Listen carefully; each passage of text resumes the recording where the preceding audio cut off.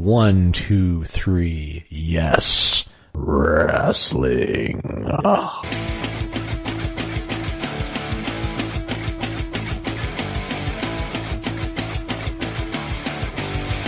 Charlotte Flair shut the mouths of all the internet porn-watching Morlocks. I have moles. Yes, the subterranean mammal. And Seth Rollins was like, yeah, psych, and he just hit the sledgehammer onto the toolbox, onto the chair, onto the ladder, with Bray Wyatt's head safely underneath. They want us to be cheering Seth Rollins after he attacked a mentally handicapped man. So let's move on to Monday Night Raw, sponsored by Brazzers. Nothing like helping out my friends with Gold Dust and, well, you know, the women underwear. Welcome all you Yesanites to 1, 2, 3 Yes Wrestling. Tonight is the only episode 57 there will ever be. We are gonna bring some love. I'm Chris. I'm joined by Corey and Ed. How we doing, guys? No, Jim Rats. That is not how we're gonna start off this episode because, yes, you know what? I am tired of being demoted to the end of the episode when people stop listening anyway. So you know what? Here we go. This is Mr. Fitness's Sits and Fits. Yeah, that's right. 2 in a row, baby. I want to play a game, and it's called Change My Mind. Angel Garza is a bigger superstar than his cousin, Humberto. Change my mind. Japanese women are killing the AEW women's division. Change my mind. Randy Orton cut a better promo without saying a single word than any other promo by any superstar this week. Change my mind. Ruby Riott returning just saved Liv Morgan's wrestling career. Change my mind. Cody's 10 Lashes was the best storytelling segment this week. Change my mind. Edge versus Orton, Undertaker versus Sting, and all this could be at WrestleMania? Clearly Vince still runs the ship, people. Sorry, Triple H. Change my mind. This just in. This episode of Sits and Fits is brought to you and paid for by the XFL. Yes, it's back. And the action starts this Saturday. Watch the Seattle Dragons versus the DC Defenders at 1 p.m. Central. And LA Wildcats versus the Houston Rednecks at 4 p.m. Central. Wait, do you need more? Sunday, you can get the New York Guardians versus the Tampa Bay Vipers. And even the Dallas Renegades against Corey's favorite, the St. Louis Battlehawks. By God, Corey, did you write something in my Sits and Fits? I mean, can you accept the fact that the XFL is nothing but a minor league reject of football? My goodness, what the heck's going on? You know what? Here, I got a sponsorship for you. Mr. Fitness Sits and Fits is brought to you by the good old Shake Weight. Yes, that's right, the Shake Weight. Because nothing is better than an exercise equipment that improves your masturbation skills. You know what? This is Mr. Fitness's Sits and Fits, reminding you, don't sit, just stay fit. You know, just to put a little razzle-dazzle on all of that, there's a good chance that Japanese women make the shake weight.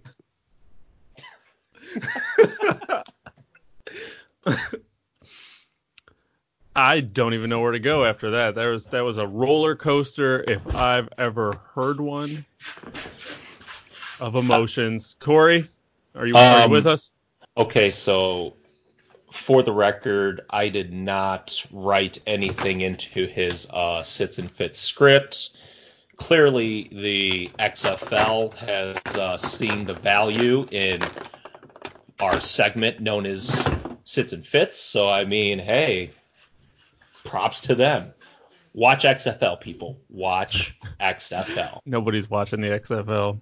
I was at a Super Bowl party and I kept asking people, like there were people legitimately saying exactly what Vince McMahon was like trying to answer. Oh, football's over. What am I going to do next week? Like I literally heard people say that at the party I was at. And I said, the XFL starts next week. What's that? And I did that like 3 times to people because I kept hearing people being sad football was over. And nobody knows the XFL. The XFL is going to be on Fox. The Super Bowl was on Fox. Why did I see one commercial? And they got 2 games on Saturday and 2 games on Sunday. I'm telling you this right now. The fact that Fox and ESPN are going to be airing these episodes, this is why it's going to succeed. They have it on the right stations. I'm all down for football, so. Oh, wait, it's football? I thought it was a Frisbee league. Hey. So we're Chris, not getting football Frisbee? That would be. You know what, Ed? Don't start hopping on the bandwagon when you realize this becomes a success. Okay? Because we don't want you. We don't want you. What percentage do you really think this is going to be successful? Like, I mean, what about it? Like, I'm all for it being successful, but I mean, is there anything that's actually pointing to it being successful this weekend? So here's what you got to do, because watch the game and watch the flow of the whole thing, because they do have some differences in some of the rules, and they did a lot of surveys and studies and stuff from people to see what is it that they don't like about the NFL. And they took all that data and then they kind of, tried to see what things could they change based on the criticisms. So I do think there's going to be some aspects, like I said, the overtime rule, which is going to be kind of more like a shutout. I'm more intrigued by that. And then also I believe there's going to be no extra point kicks.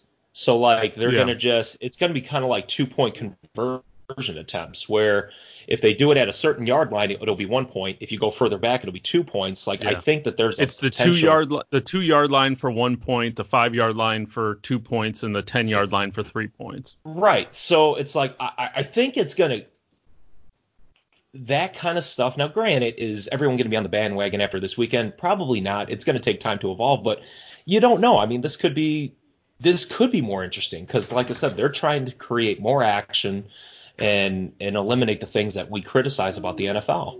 So are they not going to have goalposts? No. Wow. Well, I mean, they're going to be there because they're playing in stadiums that are already set stadiums, probably college stadiums, but they just won't need the goalposts. Well, that doesn't make any sense. I don't want to see the goalposts. Have them take them down. I'm not watching a game until they take the goalposts down. I mean, why take the goalposts down?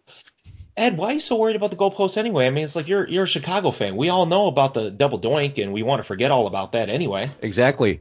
I don't want the goalposts there. I'm intrigued if they have no goalposts. If you're telling me there's goalposts, then there'll never be another double doink.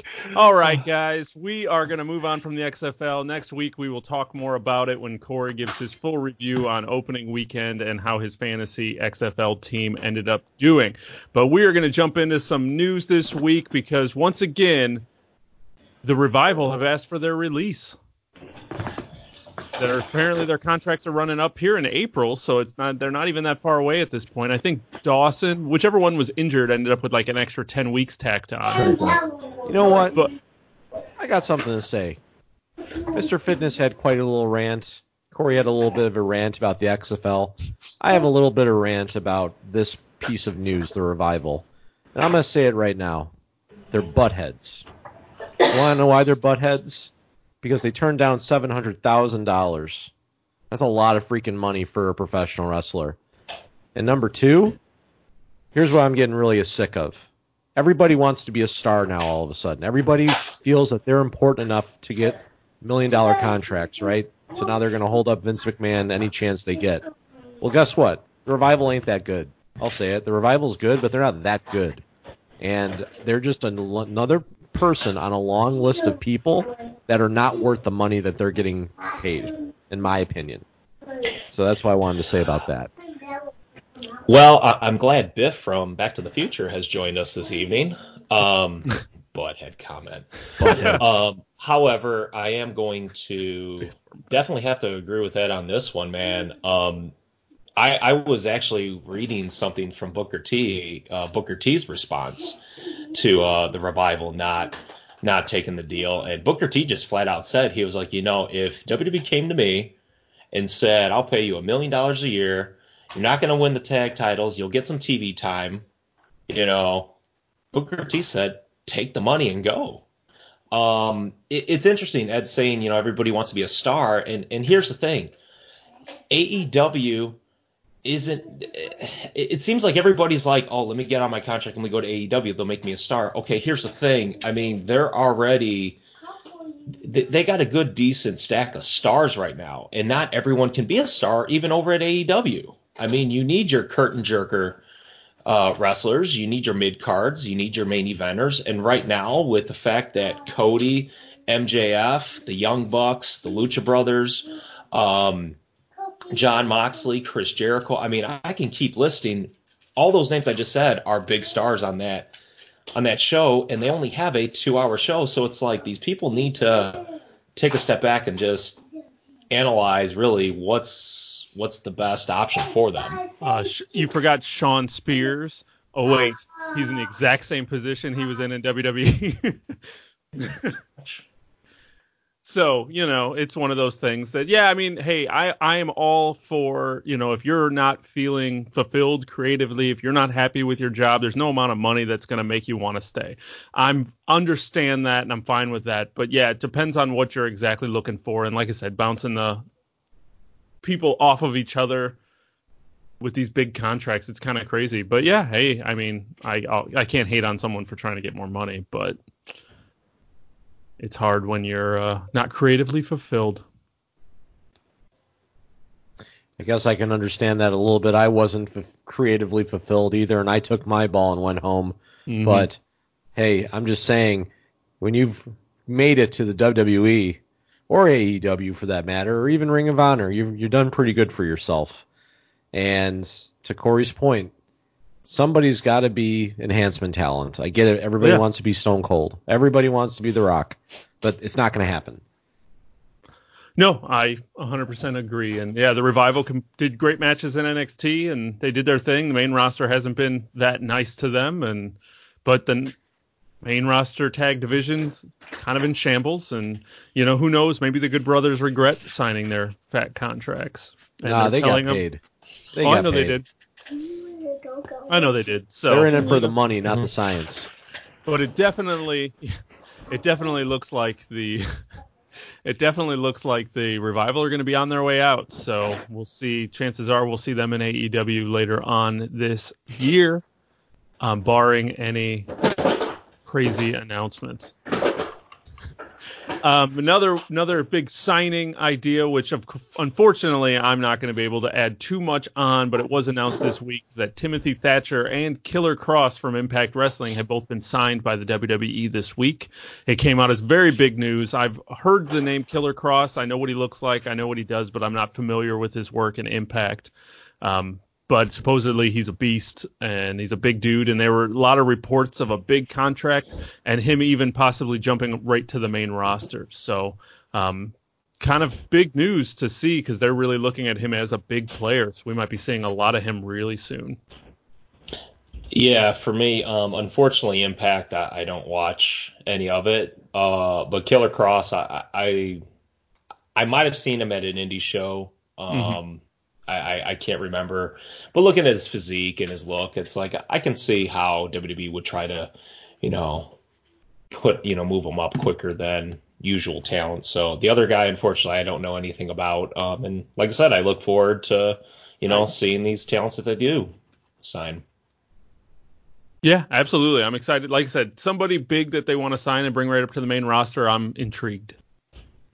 Yeah, no, Killer Kross has the look for sure.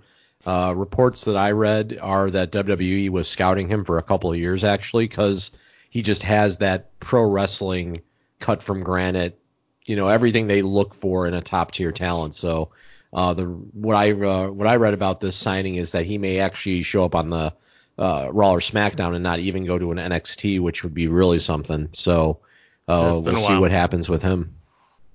Absolutely. So something you'll probably be hearing us talk a lot more as we become little bit more familiar with both of those talents. And then last up for the big news that came out this week, which Mr. Fitness kind of talked about, but after the return of Daniel Bryan and Edge, who were both told they would never be cleared again, but then started talking about that AEW, and all of a sudden they got cleared by WWE. And Sting is now in talks of being someone who had to retire due to never being able to wrestle again, to now all of a sudden there were supposedly rumored to be talks for the Super Showdown show for him to do something in Saudi Arabia. And now the rumor came out today, I think it was, that they're basically Sting versus Taker's back on the table for WrestleMania 36, which is just here in a couple months. So, well, how do you guys feel about a Sting Taker match in 2020? What could they possibly do to make this worth it? I think what we got to do is take a step back and then just say to ourselves, okay, it's a Sting versus Undertaker match in 2020. Mm-hmm. So keep the expectations realistic for that kind of match in 2020.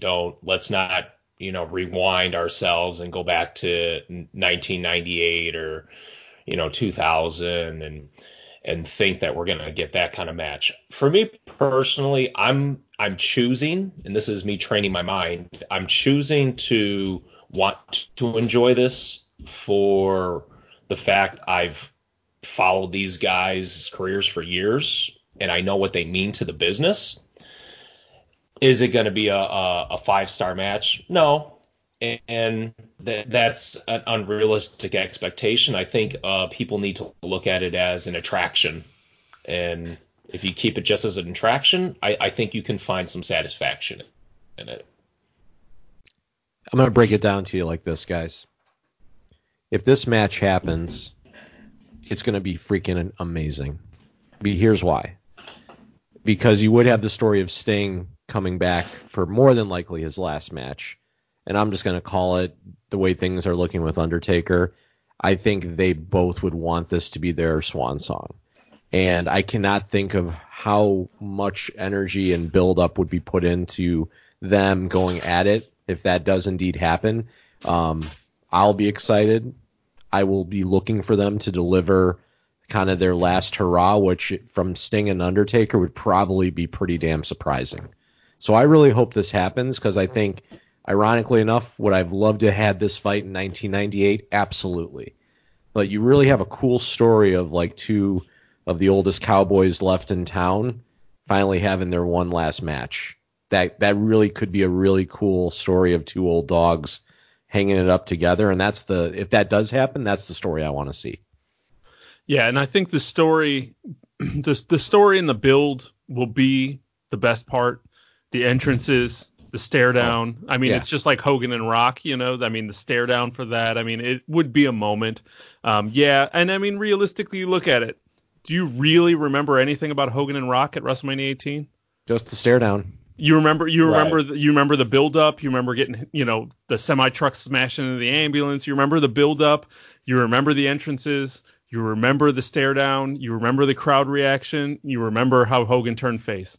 And they did the switch during the match. But do you actually remember the match? No, I don't remember a damn thing that happened in that match. And that's how this one would play out as well. So like I said, as a fan, yeah, it might be a little sketchy, especially with Sting. God only knows how his neck is and how all of that's playing out. But it could definitely make for a highlight of this year's WrestleMania. So we are excited about that. But let's move on to SmackDown Live from last week. Few things happened that actually turned out to be pretty big, so I'm kind of just going to run through them and let you guys throw it out there. But Miz and Morrison earned a tag team title match at Super Showdown against the New Day. So Miz and Morrison back together. I think tomorrow night on SmackDown, since we're recording this on Thursday, is the return of the Dirt Sheet. So they're going all in with this reunion. You guys excited for this? I honestly think this is the only thing that they could do at this moment with Morrison coming back because there's a lot of talent. And even when I saw that Morris signed, my first initial worry was he is going to get drowned in this big pool of all these talents. So to bring these two guys back together, especially if you're someone that's, remembers when they were together, 10, 12 years ago. This is a good thing. And to me, brings more credibility to the tag titles. I feel like sometimes those titles kind of, some moments they're a big deal, some moments they're not. So hopefully this can, bring those back into the light. Yeah, it's a good call. I mean, a part of me was almost anticipating John Morrison to have like an AJ Styles like re-debut, but at the same time, Drew McIntyre went back on the Indies, kind of came back to NXT and had didn't have the smoothest of journeys to where he's at now, thank God. But Morrison is back, and I think this is a good logical place for him to be. It helps the Miz because the Miz is back to doing what he needs to be, which is a heel and winning. And, eventually you'll have another great feud of them breaking up, which, if you can remember, they really never had a good breakup feud the first time. So they actually could give us, a nice long run with them with the belts and then inevitably a nice breakup, which will be a great storyline too. Yeah. Absolutely. Braun Strowman took on Shinsuke Nakamura, and he actually ended up winning the IC Championship, which is his first singles championship within the WWE, and really his only title because he had the tag belt for, a couple weeks with a 9-year-old child. So, I mean, Strowman finally strikes gold. He's no longer allergic to gold or whatever was his problem with not being able to win the big one. He is now the IC champ. Does this legitimize Braun Strowman in any way, or is it too little too late? I actually look at this as a huge positive. In fact, this is another one where I felt like the IC belt was kind of just meaningless. I didn't think Shinsuke really did anything notable with it. So Braun Strowman, I think, even prior to him winning this title, I still felt like he was a major player. They gave him plenty of TV time. Yeah, they put him in angles here and there, but hopefully this is, the beginning of let's give Strowman a good push. Let's make this title meaningful again, because growing up, this was my favorite belt. I mean, this was the workman's title. So, I mean, hopefully they can, and I know I keep saying it for years now, let's bring it back to that workman title. And it seems like there's certain moments that you see hints of that, and then all of a sudden it kind of disappears. So I guess we'll see. It's good for him. I feel the same way. I think it kind of helps him out, but it also helps the belt out because he'll definitely defend it. But the other thing I was thinking about before, realizing that he won, we were in a weird place the last few months, especially where, as far as what the guys are concerned, every single title in WWE on the main shows was held by a heel. The Fiend has the Universal title. Brock Lesnar has the championship. Shinsuke had the IC, and Andrade had the US. So it's kind of like, man, do we just not think faces can hold belts anymore? So it is kind of cool that Strowman's got it. Hope he keeps it for a while because it'll inevitably help both him and the belt. So. Yeah, I'm excited to see where it goes. Now, this episode of SmackDown was called Super SmackDown due to it being Super Bowl weekend last Friday, and this was on Fox.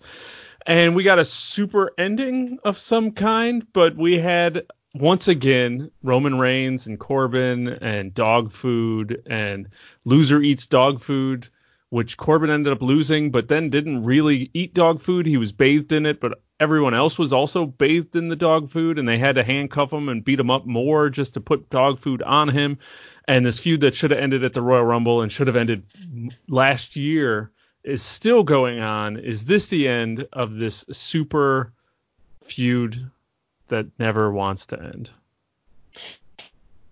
Oh, it's definitely the end, and it's fitting. I get it. It's like Roman Reigns had the dog food put on him. This is the getting even, the payback. And let's make this very clear. This whole story is a PG kid story. So people like us, we may not be really drawn into it or find it entertaining on any level, but let's put ourselves into the mindset, of a 9-year-old, 8-year-old. they probably find this a little more entertaining. So, and if that's the case, and if that's what their goal was, I mean, good for them. Clearly, Roman is got to move forward in WrestleMania. He's definitely going to be put into, a major match. Yeah, I'm glad that it is over, and hopefully it's there. This week, they are teasing the return of Goldberg, returning to SmackDown to make an announcement, which everyone kind of assumes is that he's going to face someone at Super Showdown to get that Saudi payday for the crowd and bring his joy over there. So who do you think would be a good matchup for Goldberg, assuming that he is going to wrestle at that event in Saudi Arabia? Well, you can guarantee that it's not going to be a long match. They're not going to try to make that mistake twice. Man, didn't WWE like post some possible opponents? Well, I know there's a big so rumor about him fighting the Fiend for the Universal Championship at this yeah, card. that ain't happening. I think unless it he's is. going to take the loss. I think it is happening. I think that he's going to challenge the Fiend. The Fiend's going to accept, and the Fiend's going to kill Goldberg in Saudi Arabia. Literally. Didn't I hear something that like Kane was going to be fighting the Fiend at the Yeah, I heard that show? as well. So Kane could be, but yeah, I don't know. They haven't really announced. I see Goldberg fighting King Corbin. That's how I see that going. That kind of is fitting. I can see, to move this story on. But yeah, I'd be curious. I mean, I'd be down. The Fiend and Goldberg would be a definite attraction that I would kind of want to see, just to see how that would go. Because yeah, obviously you'd have to assume the Fiend was going to win, so to see Goldberg lose. But yeah, I don't really know. Chances are it's going to be a Dolph Ziggler or King Corbin or a Mojo Rawley. Yeah, right. Mojo Rawley. But why? Mojo Rawley. He's got an entourage now. He's 24/7 champ. He's a big deal. Is the 24/7 champ on both shows? I'm gonna say no. I never see the 24/7 champ because it's always cut from Hulu. Yeah. So I don't really know. 24/7 belt's more like a state of mind, really. It's not really. Hey, Mojo actually tried to have an official match with it, so I mean, props to him. I did give him credit for that. But this belt is inevitably fun when it's defended like the Hardcore Championship. That's what it needs to be. Let's really be honest. This belt is more fun when R-Truth has the belt. He should just have it permanently. It should be the R-Truth 24/7 title. He's going to be like a 157-time champ. That's all he needs. This is all he needs to stay on television and be entertaining and collect a check. What I was mad about was that they didn't make R-Truth make a big deal about when he passed Ric Flair's total. Yeah, like when he hit 16, he should have like had a celebration. They should have made that like hilarious. Did you guys hear that? I think I texted you guys that apparently Brock Lesnar had so much fun with that R-Truth segment that he's been pitching ideas for storyline angles to do more work with R-Truth. Yes, because he just always respected R-Truth, and apparently that whole segment when R-Truth came out, Brock didn't know any of that was going to happen. So like everything, so all of his laughing and his reaction was all genuine. Like he had no idea that was going to happen, and they decided to keep it unscripted for Brock so they could get actual just gut reactions from him. I just what I really hope that that's true. That Brock is like really. Likes R-Truth, because I think this just goes to show that R-Truth, I'm convinced in my mind that he is the most popular wrestler in the locker room. Like he's the guy that everyone loves to see. I could just see him having great conversations with people. And then I could just imagine wrestlers when they find out, oh, I get to work with R-Truth and do a little angle. I just see excitement. Like I can just picture Brock when he heard, hey, we're going to have you do a little something with R-Truth.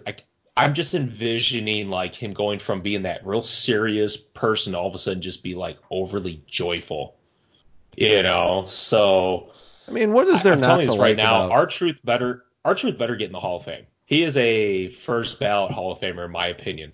Absolutely. Who doesn't like Ron the Truth Killings? The guy is so good in the ring. He's got more personalities than Jericho if you really think about it. Like the guy is money. I really hope maybe Brock getting on his side maybe gets a little bit of a push for him because, I mean, he can't probably be, I don't know. He looks like he's in good shape, but who knows how much longer he's got. But Ron the Truth Killings deserves at least a shot at the top in WWE, I think at least once. I know they kind of messed around with it a few years ago when he went heel with Cena and all that, which was I thought was cool. But, give the guy a shot. And he's the perfect example of what you can do in WWE without thinking you want to be the next Stone Cold. You can still, because I can guarantee you he's having fun. And I mean, I understand if you want to be, you have those dreams and those aspirations of being the top. But like I said, you push that hard and you do what, toe the line a little bit. I know we're sounding like kiss asses at the moment, but you really do that. And I mean, he's gotten more TV time than the majority of people. He's gotten, I mean, anything that they give him, he runs with. And I really, like you said, I can't wait to watch that Hall of Fame video package because that's going to be hilarious. And just keep in mind, it's like his character is garnered for the kids. And when you look at, and I don't know what his numbers are when it comes to merchandise. I know he's got a shirt or a couple shirts. And then, of course, you got the 24/7 title, the toy version even, so it's like that's a perfect character to grab that demographic. Yeah. So I'm excited to see, and hopefully we do see some more Lesnar R-Truth. But let's move over to Raw, where they did open with Randy Orton coming out to give us his reasons why he attacked Edge, and he got a really good heel entrance. Everyone was booing. They didn't really let him talk, and then he kept trying and couldn't do it, and then he basically said, I can't do this, and just left. So, we're having conflicted Randy Orton to build this story with Edge that we assume we're going to get at WrestleMania. When I was watching that segment, now I've been fortunate over the last few months, since the beginning of fall, late summer, I've been able to talk and get to know a lot of independent wrestlers that through the, the local area that, I do the fitness character. And one I've come is the value of expressions, storytelling through your face, and also, the way you react to the crowd and take time to do that. I've come to learn that, when it comes to wrestling, the details is critical. It's not just about the wrestling and how your character looks. So, and I felt Orton, this was like wrestling 101 class. Like if there was a something to watch, to learn and study, I felt like that segment was a good one. He never said a word until the very end, but yet you know the story. Well, I think what was so good about it is he's proven that he is masterful at reading the crowd. I think that's what I took away from that segment more than anything is, the crowd was so hot against him that he had to use that. He didn't try to talk over them. He just basked in it. And more people do need to take notice of that because it's like that crowd wouldn't let him speak and got even more mad when he wouldn't speak, which is what a true heel would do. We came out to hear what you had to say. Yeah, we're going to boo you and we're going to boo you. And it's like, well, now we're going to get even more mad because you're not saying anything. That's him understanding that particular crowd. And who knows, if that crowd wasn't like that, maybe he would have had a promo. But that promo, whatever it was perfect. And quite frankly, I don't think he'll end up being conflicted. I think that's just part of evil Randy Orton. I think he absolutely knows what he's doing, and you're going to see him do some even worse shit leading up to this match. Yeah. But, yeah, it was spot on. Absolutely spot on. And I agree with that completely on that. But the cool thing is, to the audience that was there, to the younger kids, it's like it created more questions, and you're wondering, is he sorry? Is he not sorry? And then it's like, okay, you want to watch more, so you're going to tune in next week to see, what is going on in his head. Yeah, we're doing the build to WrestleMania, which is nice because we got a little bit of time.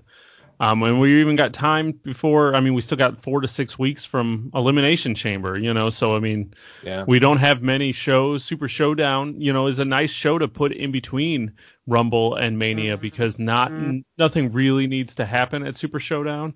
So it's a nice, still big event that you can throw in there and not have to worry about blowing off feuds or wasting feuds. So it was definitely intriguing. We had another Lana Liv Morgan match. So let me paint a picture here.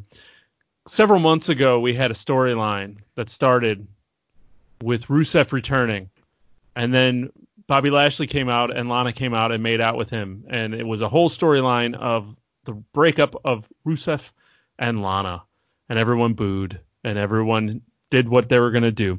But then we turned into a wedding, and we turned into just these train car crash segments of just Jerry Springer-esque Attitude Era nostalgia, whatever you want to call it. And then we added Liv Morgan at the wedding to the storyline that she was apparently in a relationship with Lana, which got a lot of backlash because why is that a thing, that they're in a relationship together, two women? Yeah, that's fine. Why is that a big deal? Why are you using that for shock? So then they've kind of almost backed off with they never explained their actual relationship as to what they were. They never gave us any actual, why is Liv Morgan mad at Lana? Who broke up with who? What happened? Who, did that happen while they were married to Rusev? So why should Rusev be mad at Liv Morgan because his wife was, the storyline has never made any sense, which I don't think it had to. But now we're at the second Lana Liv Morgan match, which once again lasted 2 minutes. Lana lost, Liv Morgan won. Rusev hasn't been on TV since before the Royal Rumble, and reportedly he's off TV because creative doesn't have anything for him to do, regardless of the fact that everybody has been chanting Rusev Day during all of Lana's matches. So now this is the second time Rusev in his WWE career has gotten himself over in spite of WWE's creative, and they're once again pulling him from TV to let it cool down. This whole thing is this is over, right? I mean, if they don't want to put Rusev back on TV, I'm assuming he's leaving. I mean, he lost every match to Bobby Lashley. Rusev has to be, once his contract is up, he has to be gone. There's no other reason for this storyline to go the way that it went. But what do you guys think about this thing being over before we get into the big swerve that this whole angle took? Well, man, I feel like there's a lot to unpack here. I think from the beginning that this storyline was never meant to go long. I think the original intent was it was supposed to be a very short story meant to split Rusev away from Lana. Is it just a burial of Rusev storyline? Is that what all this was? I mean, is that all this was supposed to be? The thing is, Lana signed. Lana signed a new deal. So to me, I felt like this was about Lana and to get her character, on a higher platform and more, utilized better since she signed the deal. It's almost like a reward for signing. And then of course on the flip side, and I don't even bash WWE for this, but if Rusev didn't sign a deal and he's not signing a deal yet, or if he's not giving any clues as to that he's going to, then of course you're not going to push him. So I think this only went longer because Lana's performance, I think, excelled expectations. And then when, I don't know if it was the wedding segment that got like a ton of YouTube views and things like that. I mean, WWE as a company looks at that stuff as a huge positive because it's, it's promotion. You're promoting the product and getting more eyes on it. So does it need to be done? Yes. The Liv Morgan, oh man, I'm glad that she's now got a feud with Ruby Riott because I just felt like it was almost career suicide. Yeah, absolutely. And since you said it, Ruby Riott returned after double shoulder surgery after the match and came to reunite with Liv Morgan, her former Riott Squad teammate, and then she ended up attacking. So now is Ruby Riott another former lover of Lana or current lover of Lana? Is this storyline now? Is she adding to the storyline, or are they swerving from the storyline to get Liv Morgan out of it? To me, that's a swerve because I mean they were on they were a faction together. So I think that's the direction you go. But This is just Lana how was you still detach it. in the ring while that happened. Like, Lana was still part of that beatdown, wasn't she? I'm almost positive she was still standing there reacting to it instead of disappearing. Yeah, she was. Okay. But she Well, also just lost 2 in a row to Liv Morgan. I mean, she got pinned twice, so. yeah. 'Cause I'm sure it has to be a swerve. Yeah, because I can't see I can't see the story happening with Lana included. It just doesn't make sense. Yeah, and I mean, really quick on the whole Rusev thing, when you paint that picture, Chris, which is completely accurate, I do think he's probably an example of somebody that would be better off in another company at this point. I think, you know, as much as I would love to see Rusev on top of the pile in WWE, it obviously isn't working, and we don't know why it's not, but there's got to be more to the story. Yeah. But yeah, this guy has gotten himself over 2 times now with the crowd firmly behind him, and there's obviously a reason they don't want that. So if I was Rusev, it's like, hey, I'm going to take my ball and go somewhere else. And that's probably where they're at with things. And all I'm going to say to that is, because I agree with that, but I'm also going to say AEW needs to put their foot down and not jump on every bigger name that WWE gets released. Because here's how I look at it. So supposedly the AEW locker room it's a very positive one. There's supposedly, everyone's, it's like a team, it's like a family, everyone's on the same page for what the overall goals are. So just remember all these people that are already there.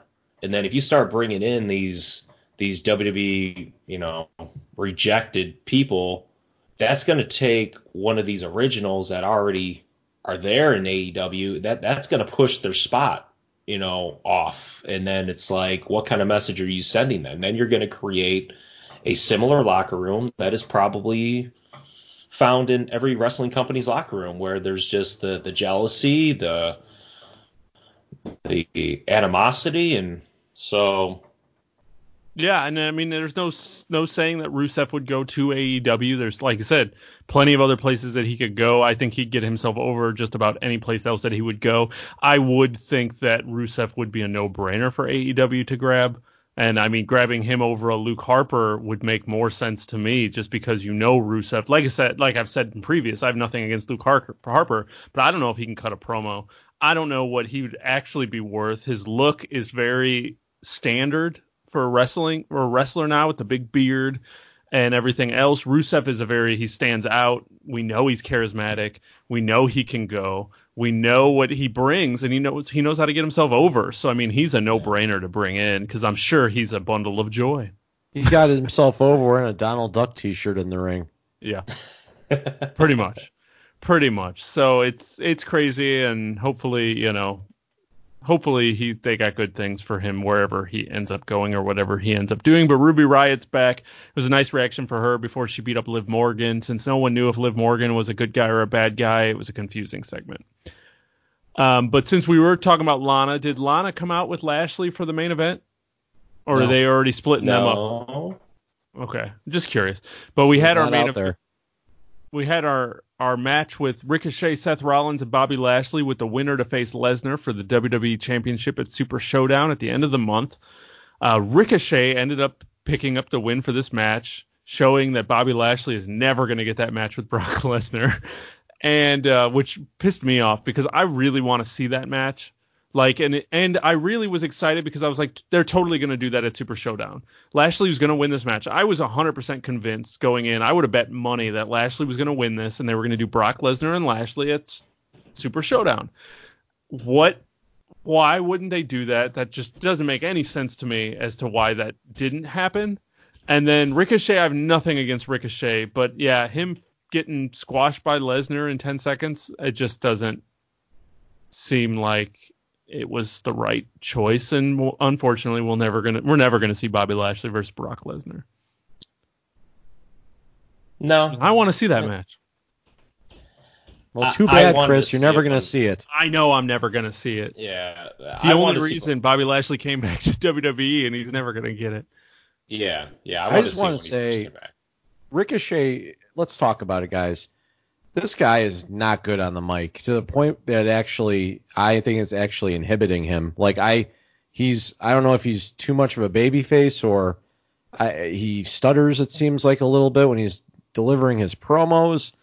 It's taken me out of him completely, and it really is kind of like I like the guy in the ring, but we got to fix this guy in the mic right now, especially if he's fighting in a title match. To me, it's like if I were to close my eyes and forget what he looks like, and I listen to his promo, I'm envisioning a random high school student just spare of the moment, just picking up a mic and just delivering a promo, and then that's how I would envision it to sound and what would be said. I mean, the tone in his voice, I just feel doesn't match his look very well, and then his pacing is just weird. It's almost like, and I know that they micromanage those promos real bad, so maybe he's not good at memorizing, and maybe that's what we're seeing as evidence of, just fumbling the script. But either way, it's not good. Well, I think it's probably a little bit of column A and B, but the guy's had the same promo since he stepped up from NXT. Every moment is the best moment I've ever been here. Like, it's so annoying. Like, every week it's like, how are you gonna win this match, Ricochet? This match is the biggest moment of my career. Okay, last week you said that about the match last week though, and the match before that. But it's like generic face talk 101, and it's so he's better than this, is my opinion. Like, I want to root for this guy, but they're not helping this situation right now. So do you think they actually get a match at Super Showdown, him and Lesnar, or do you think it's going to be a squash? Do you think he's going to get Kofi Kingston? Isn't it? Wait a minute. I thought it was already said it was going to be Lesnar and. No, it is. They're having a match. He's but do you asking think what they're kind actually of going match. to? Or is it going to be like Lesnar and Finn Balor, or is it going to be Lesnar and Kofi Kingston? No, they're going to do a Finn Balor because I think they're trying to invest in him a little bit, and given that this is in Saudi Arabia, I think the Saudis are going to expect a little bit more time out of a Brock Lesnar match. I think his match with Cain Velasquez only went about 3 minutes. And could you imagine it going longer? No, I didn't even watch it, so no, I don't know. But if it was a 3-minute match, then it was 2 minutes and 55 seconds too long. Because good Lord, that was brutal to watch. I think it'll probably be a 10-minute match tops. That's but good. I think Ricochet will get some good stuff in there, and then it will be over. Yeah. He'll low blow Brock to get. I mean, we know how this is going to go, right? He gets thrown around for 5 minutes, and he low blows Brock. Then he gets his little bit of offense, and he gets F5, and it's over. Yep. Right? And he'll hit his move like 4 times, and he'll think he's going to win, and then Brock will F5 him. There we go. So Charlotte Flair comes out again to announce who she's picking for her WrestleMania opponent, and all night the commentators were going, is it going to be Bayley or Becky? Bayley or Becky? Both Bayley and Becky made their comments about how, well, I've beaten Charlotte before. I don't need to fight her, but I'll beat her again. And while Charlotte's out kind of milking the moment, Rhea Ripley's music hits from NXT, the NXT Women's Champ, and Rhea Ripley comes out to challenge Charlotte Flair for the NXT, for her belt at WrestleMania. So it really looks like, because then we're going to jump into it here in a minute with Wednesday Night Wrestling and the women of Wednesday night and what they do. But Flair showed up on NXT to talk about that challenge. So it looks like Charlotte is NXT bound, I guess. But how'd you guys feel about? Is this a breath of fresh air for you guys, or is this kind of I want to see Bayley or Becky and Charlotte again? Okay, so I know the answer, but Corey could curveball me though. Well, here's the thing with the Charlotte thing in this Rhea Ripley. It's like,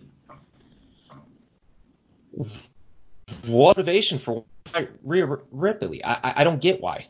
I can understand why Rhea came out and wants to, prove herself and face an established female superstar, and Charlotte's the perfect one. But if I'm Charlotte, why do I want to go back to that? That was when she was coming up. She was NXT. That was the beginning of her journey. So it's like, to me, why am I going to go backwards to get a belt that I got when I was just starting? Because NXT, I'm going to say it again, it's not the third brand yet. It's But it's supposed to be Corey. developmental, Corey, and you have to treat it like the third brand now. they have to change their presentation. Well, they're not. So you I have to get just over it. got, You love WWE. You gotta love it. Love what they're I, giving you. don't get me wrong. I like the NXT. I love NXT for how it's different than WWE, and because of that, that's why I don't think it can be the third brand. And I know I said this earlier that I had hopes that NXT would. Well, like I said last week, it's got to require a change in production value. Hey, and I'm actually just giving you a hard time. Oh no, no, please. For the most part, I We can agree have with you. fun because I The know you do. logic is Don't worry. sound. I mean, she did have the NXT Women's title before. I think the storyline needs to be more about Rhea Ripley, and that I haven't beat you, because that makes Rhea Ripley look like a beast. I mean, she already is a beast, but I think the storyline doesn't need to be so much about NXT as much as it is about Rhea Ripley.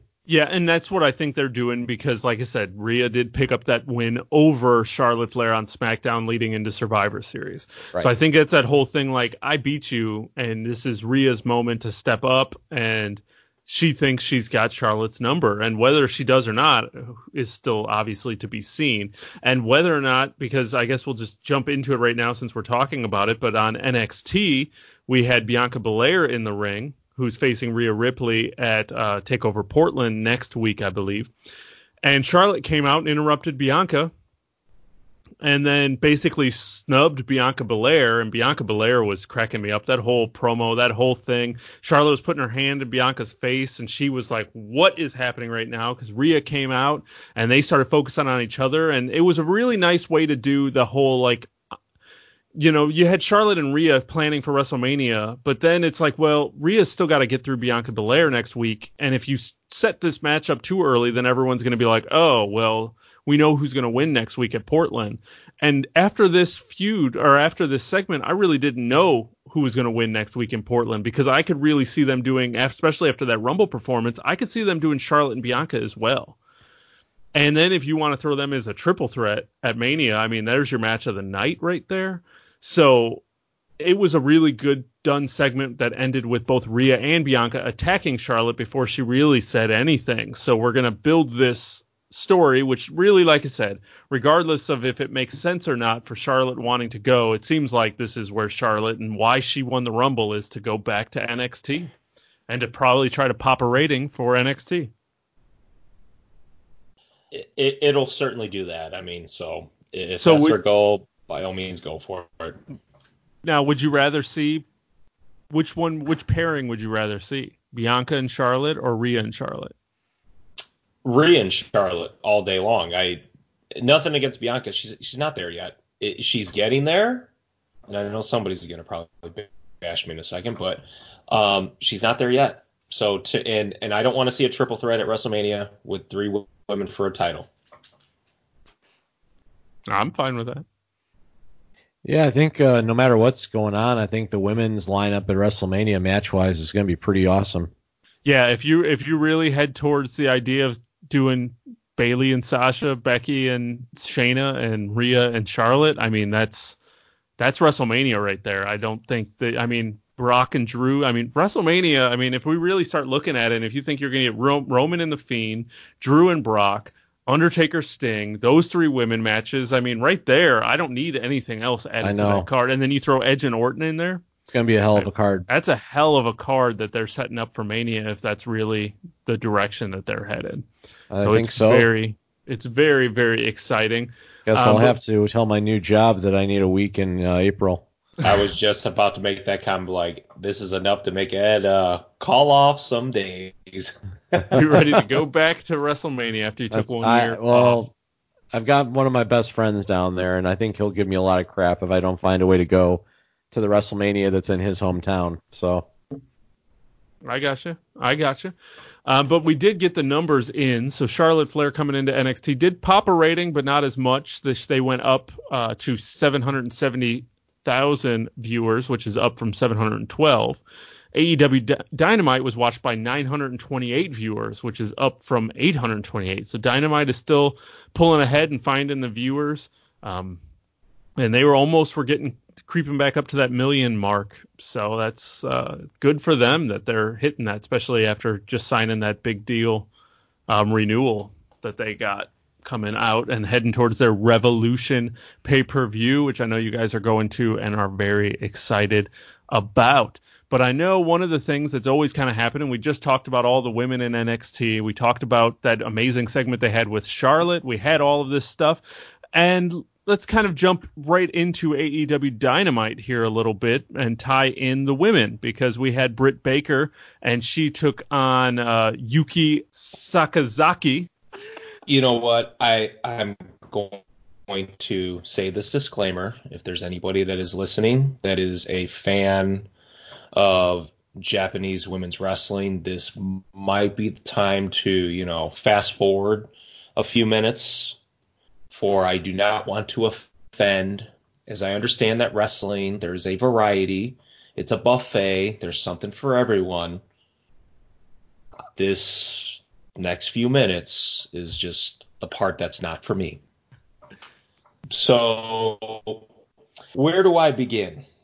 Oh, well, let's start with the fact that the women's champion is still a 90-pound, non-believable Japanese wrestler that can't talk. And on top of it, she is not there every week because apparently maybe traveling from Japan back to the States is difficult. I don't know.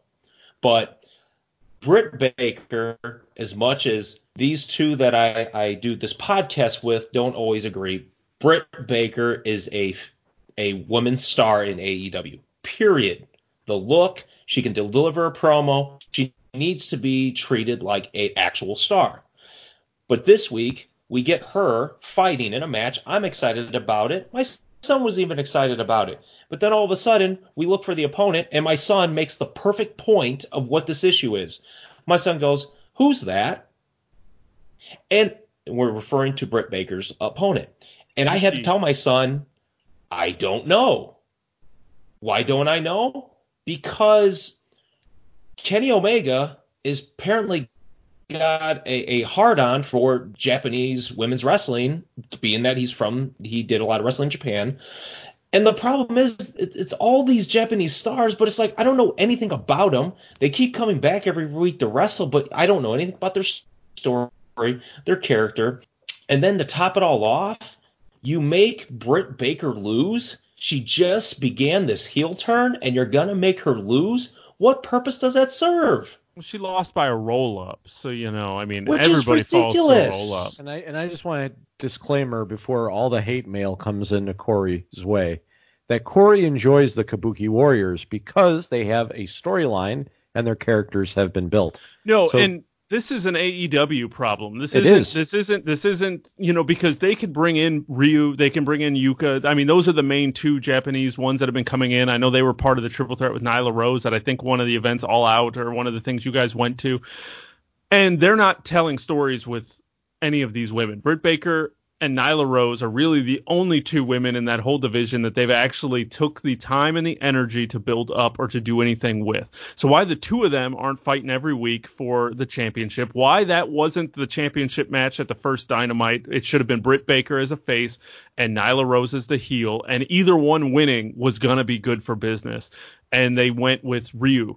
And that's fine, because honest to God, that first episode of Dynamite, I loved that match with Nyla Rose. Like, Ryu looked like a beast. And then I saw the match the next week with Ryu and Britt Baker, and it was trash.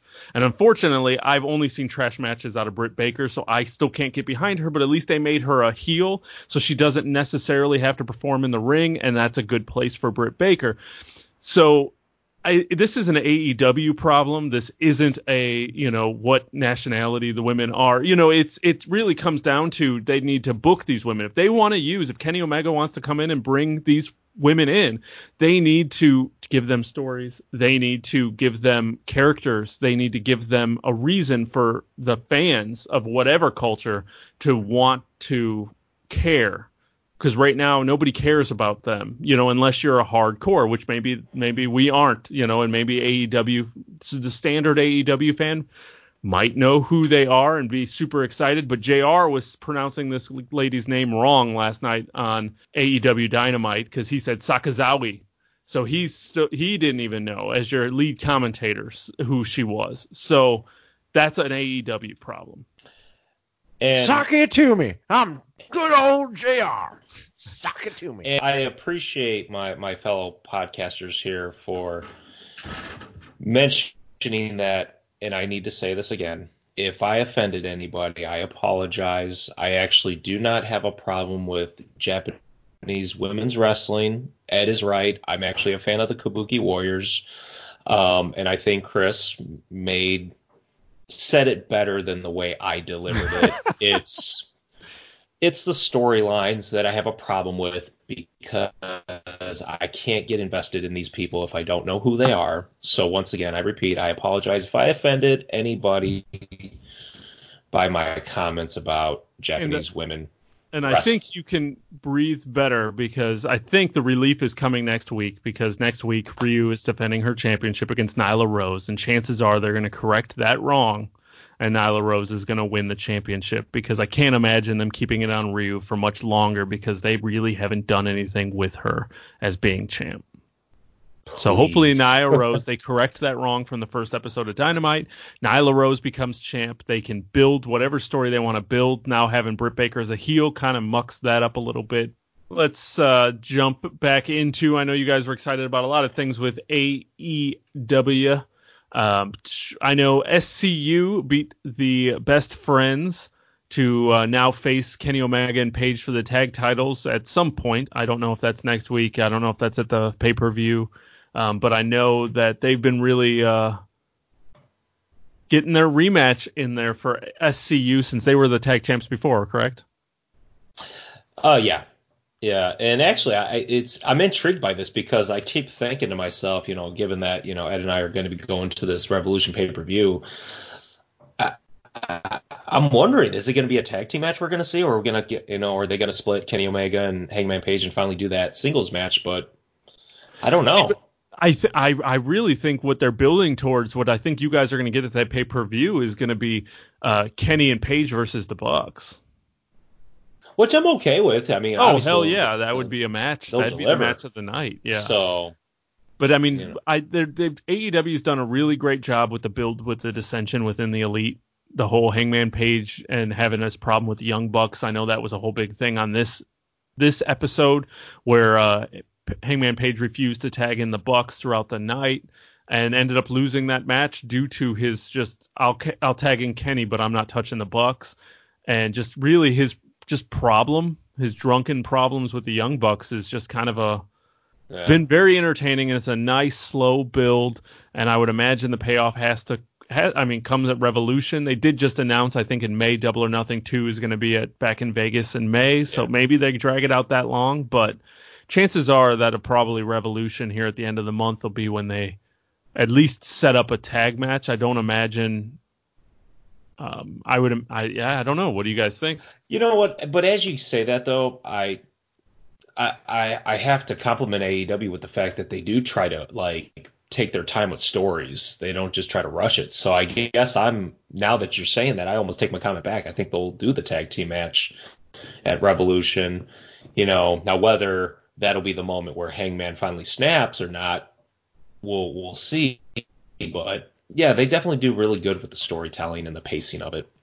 Yeah, absolutely. And unfortunately, not every story is handled with as much love and care as the ones that do involve the Elite, because you have the Dark Order angle that's kind of messy up there, and you're kind of like, okay, are they going to bring in a big name to lead this group to give them a purpose or give them something, or are they going to keep kind of just letting this thing drag itself through the mud? I think. I don't know if you guys are fully enjoying the Dark Order. I like it. I think it's cool. It's old school. It's storytelling about a heel group finding its groove. And I think that the leader is going to be really awesome. I hope there's a part of me that really thinks it'd be great if it was Christopher Daniels to get back to a Fallen Angel gimmick, which is what he does best. But, they could end up doing a completely new person, but I'm intrigued. I like the Dark Order storyline now. It started off being weird. Now I'm starting to dig it. I got into it the moment that they started doing those promo commercials. Like it seemed like just a normal commercial, and everything just seemed very positive, and it was very cultish. That's when I got into it, and then I have to go with that on this one. It's got an old school vibe to it, and yeah, of course, the rumors were Marty Scurll was going to, be the higher power, the leader or whatever. But the cool thing is they can prolong this, and it's like whether it's Christopher Daniels, whether it's Matt Hardy. There's definitely some people that I could see that could fit into that role of being the leader of that group and taking that group, to figure. Yeah, absolutely. Absolutely. I mean, it's there, but, it's just. Chris, you liked it when the fat guy got slapped for wanting friends. That's when you got sold on it. Honest to God, yeah, that was. Yeah, I just want to have friends. Screw Slap that and slapped him. Yeah, that was good TV. So then Dynamite closed with Cody Rhodes taking his lashings from MJF. He needed to take 10 lashings. That was part of the stipulation to get his match with MJF at Revolution. So Cody came out, fanfare and all, and he sold some belt lashings like a Oscar caliber actor. And everyone was, all the good guys, all the bad guys were coming out slowly during the event to get a closer look. And then all the good guys started coming out to either encourage. I know Dustin came out at some point and was like, I'll take the other half. And then when MJF was like, nope, then they all just were like rooting Cody Rhodes on, and he took a beating from MJF to get that stipulation, to get that match. And I know you guys, how'd you guys feel about this segment? Is this good storytelling, or was it just cheesy wrestling? I will tell you this right now. I loved it. When you take a step, this is a segment where all it is just one man that has to take 10 lashes in order to get, as part one of a series of things he's got to do to get. When you look at that on paper, you're just like, okay, that's gonna be kind of boring. How do you make that entertaining and still be able to tell a story?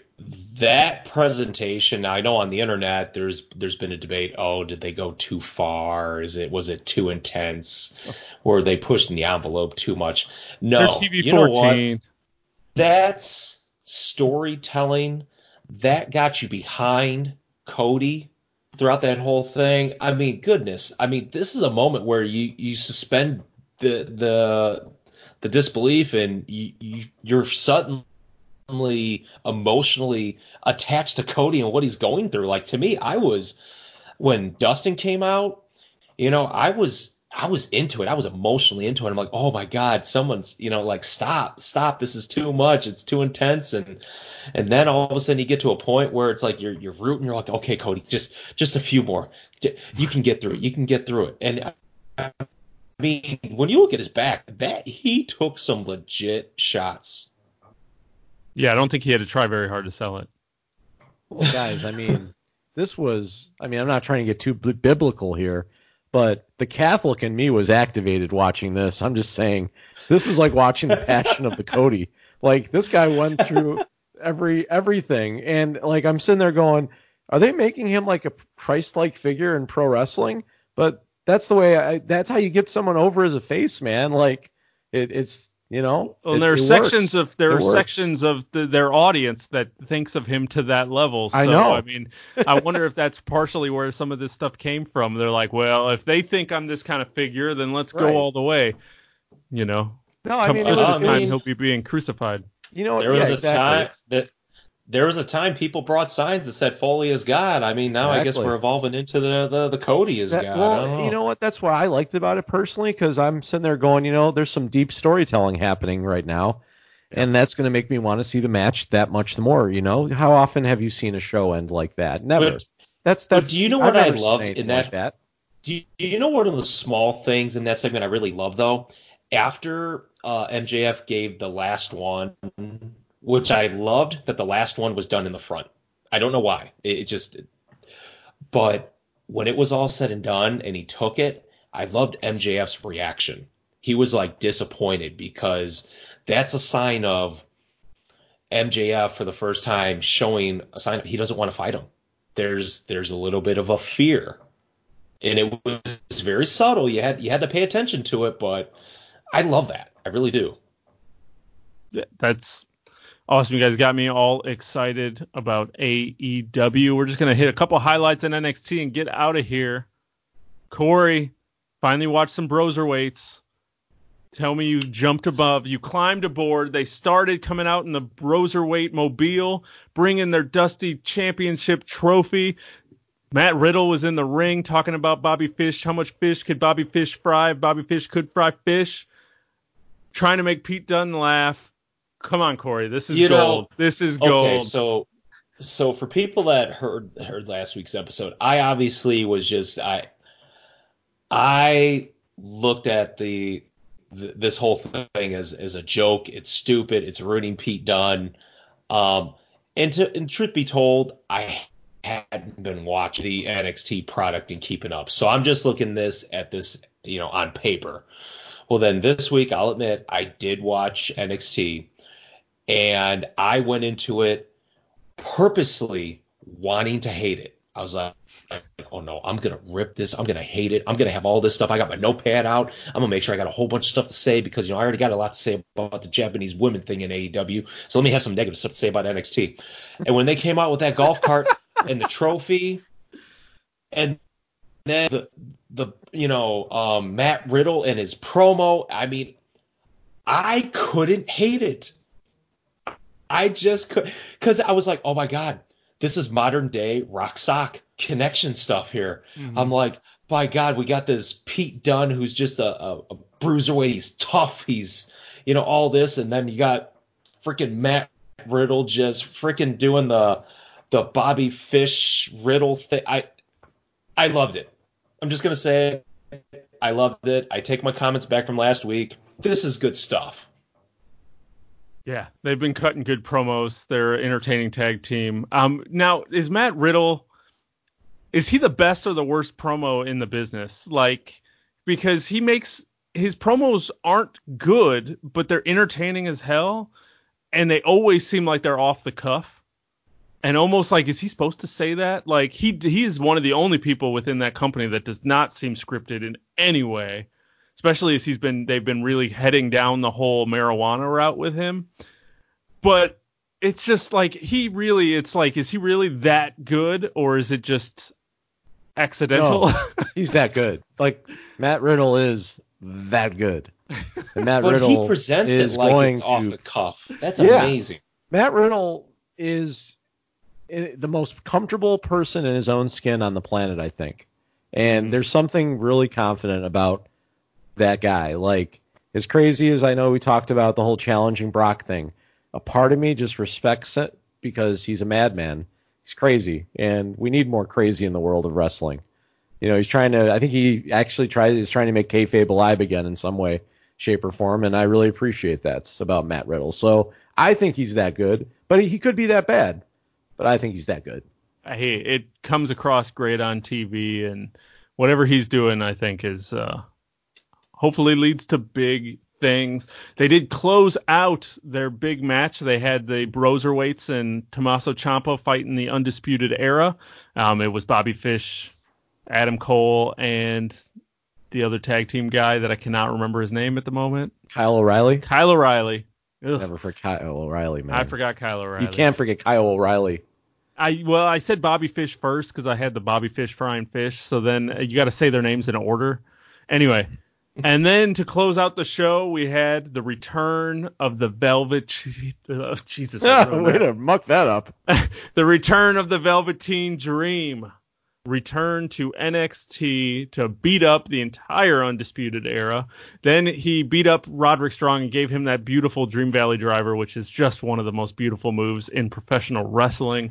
And then he ripped off his tights to have tights underneath that had his face with Roderick Strong's family, and it said, "Call me Marina on his ass." And that, I mean, it was Roderick Strong's kid and Marina Shafir and Velveteen Dream on his tights. There was some Rick Rude level shit there. Yes, it was that's hilarious. That's what he does. And Yeah, I that's how he know targets. it was just so good with the family on there and Call Me Marina on his ass. And I mean, and then with the fact that he couldn't get the tights off, so they were tied around his feet, so he was just trying not to fall down. Like, all of that was just, to me, it was just, man, that was a good ending. I mean, I know it wasn't a Passion of the Christ lashings. It was a different kind of ending, but it was a good ending to that show.